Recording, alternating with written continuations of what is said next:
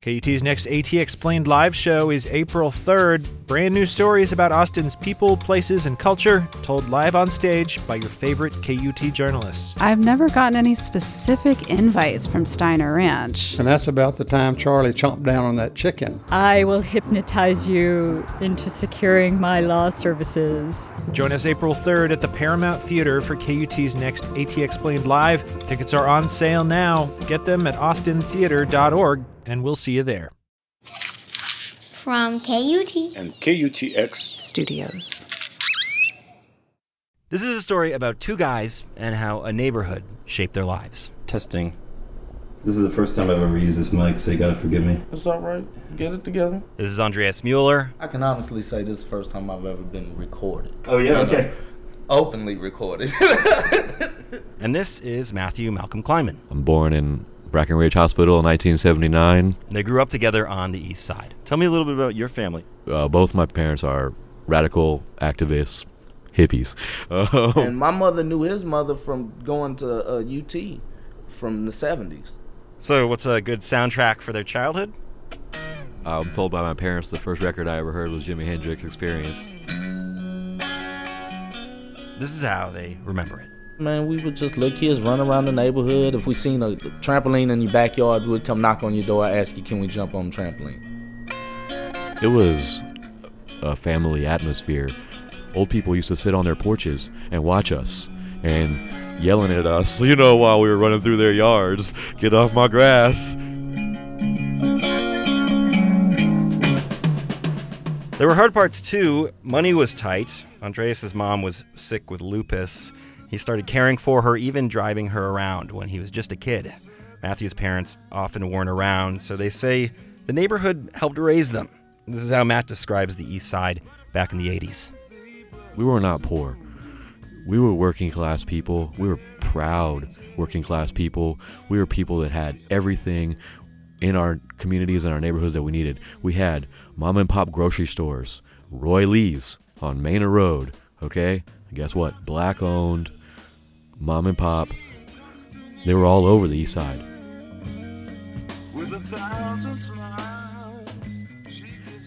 We never felt welcome on West Austin, which is why we didn't go there. But we were always at home on the East Side. I think a lot of people that listen to whatever story comes out of this will probably imagine that you're a black guy.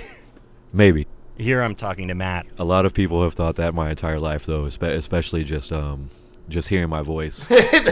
It wasn't Matt. That's White Boy Matt. That's my name. White Boy Matt. Yeah. My oldest son, whenever he was about 2 or 3, called him White Boy Matt. We all snapped on him. You don't get to call him White Boy Matt. You only call him Matt or Uncle Matt. But I think at that time, that's something that brought us together, too. Yeah. I have to say, both of us, for different reasons, weren't really even accepted in our own communities. Matthew, because he was a white guy who identified with black culture. Andreas, because he was mixed race. His dad is African American. His mom, a white East German immigrant.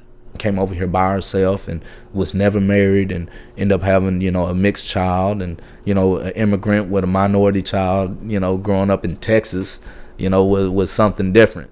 That might have been one of our early bonding points, not ever knowing it. And a lot of our other friends were outcasts in different ways, too, Things got harder, as they usually do, when the guys became teenagers. But it was more than just the usual challenges. Andreas' mom got sicker. Matt's parents divorced. This was in the early 90s, and they say the neighborhood was changing too. Gangs and violence kind of started to have this place in East Austin, and it came into my life. Now here, they want to be careful. On one hand, they feel like the East Side got a bad rap when it came to crime. Don't let it be said that we were like the normal. The whole East Side sound like, not at all. No, because it was families over there. Yeah. It wasn't people trying to crack raise their houses kids right. on every block. Yeah. It was families over there. But on the other hand, they say drug dealing became part of their reality. What's this? This is Criminal Element, man. This is Texas music, Houston. Yeah, Texas music. But I mean, a lot of this music we used to listen to reflected of what we were in, our environment was. You relate to what you see, what you live. So here's what they saw. Crack hits the street in the 80s. Police, who seem to turn a blind eye to drug use in white communities, start focusing on drug enforcement on the East Side. There's lawyers that live on the West Side that snort up tons of cocaine, you know what I mean? They think some of that law enforcement created more chaos than it prevented. Older men were incarcerated. Boys like Matthew and Andreas started taking their place. That was the best thing you could give me, knowing that my mom was finna die. Your best info that you can give me that I can take with me all 50 states in America to cook crack. And I can get paid regardless what slum, where I live at. So that was the teachings of survival. Eventually, both friends did time in prison. When Andreas got out in the early 2000s, he could hardly recognize the East Austin he returned to. Rents were up, a lot of the old businesses were gone, and there were a lot more white people around. You know, something I seen when I first got out of prison was, you know, tripped me out. I caught a white woman walking down 12th Street at 3 o'clock in the morning, even though what am I doing at 3 in the morning? And I was like, I've never seen this. And the entire time I'm 23, finna be 24 years old, and I've never seen this.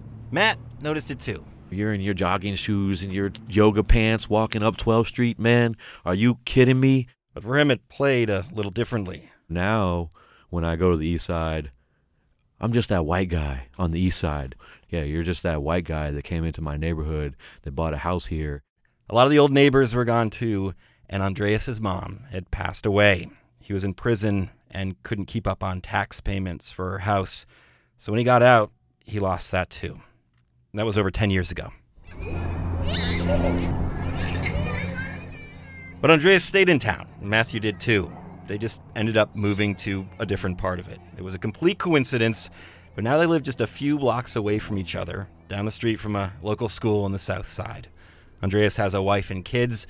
When he's not working, he volunteers coaching youth sports. I want to get back because I know how easy it is to get in trouble and not get out. Matt says he's focused on self-improvement, not drinking, not smoking. I'm boring, man. Okay. You know, I'm a tradesperson. I just work with my hands, you know, carpentry, masonry. I like to do some music and stuff for fun. I walk my dogs. That's about the most you're going to catch me. To my practices. Yeah. When they get together, they talk about the old neighborhood. They say it won't go back to the way they remember it as kids. The East Side is not going to ever be the East Side again, and it's because people don't want the East Side. And they wonder if the crime they got caught up in somehow ended up contributing to the gentrification that came after. That violence created this excuse, I think, to say we have to go into this community and we have to fix it for them. But they were coming from an outside position. What really could fix it? They say it all comes down to money.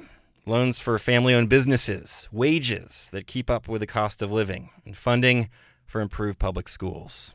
For Andreas and Matthew, these solutions seem obvious. They just don't seem to get done. So the two friends focus on building a new community in a different part of town. Mose Bouchel, KET News.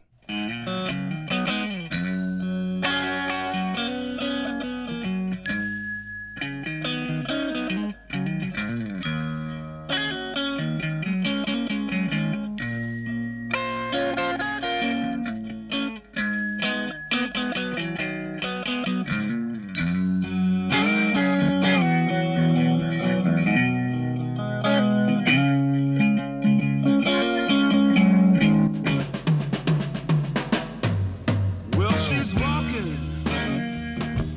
through the clouds with a circus mind that's running wild.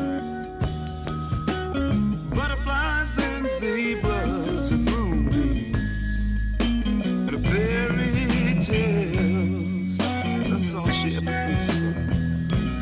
Riding with the wind.